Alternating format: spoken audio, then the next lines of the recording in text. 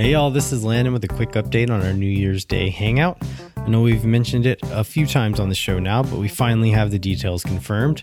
We'll be meeting up on Sunday, January 1st at 3 p.m. next to Q2 Stadium. We'll be on what we now lovingly call the D Loop, which is just across the train tracks from the stadium on Delta Drive. And keep in mind that you'll need to enter the D Loop from Metric Boulevard.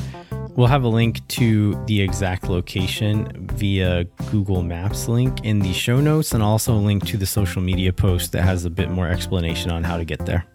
Meeting up for beers in the street next to the construction site that would eventually become Q2 Stadium started as a way to socialize during COVID lockdown.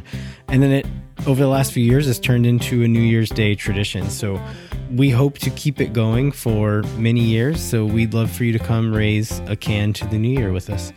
We'll plan on having a cooler with a few drinks to share, but feel free to bring the beverage of your choice along as well. Just make sure it is in a non-glass container. We hope to see you there.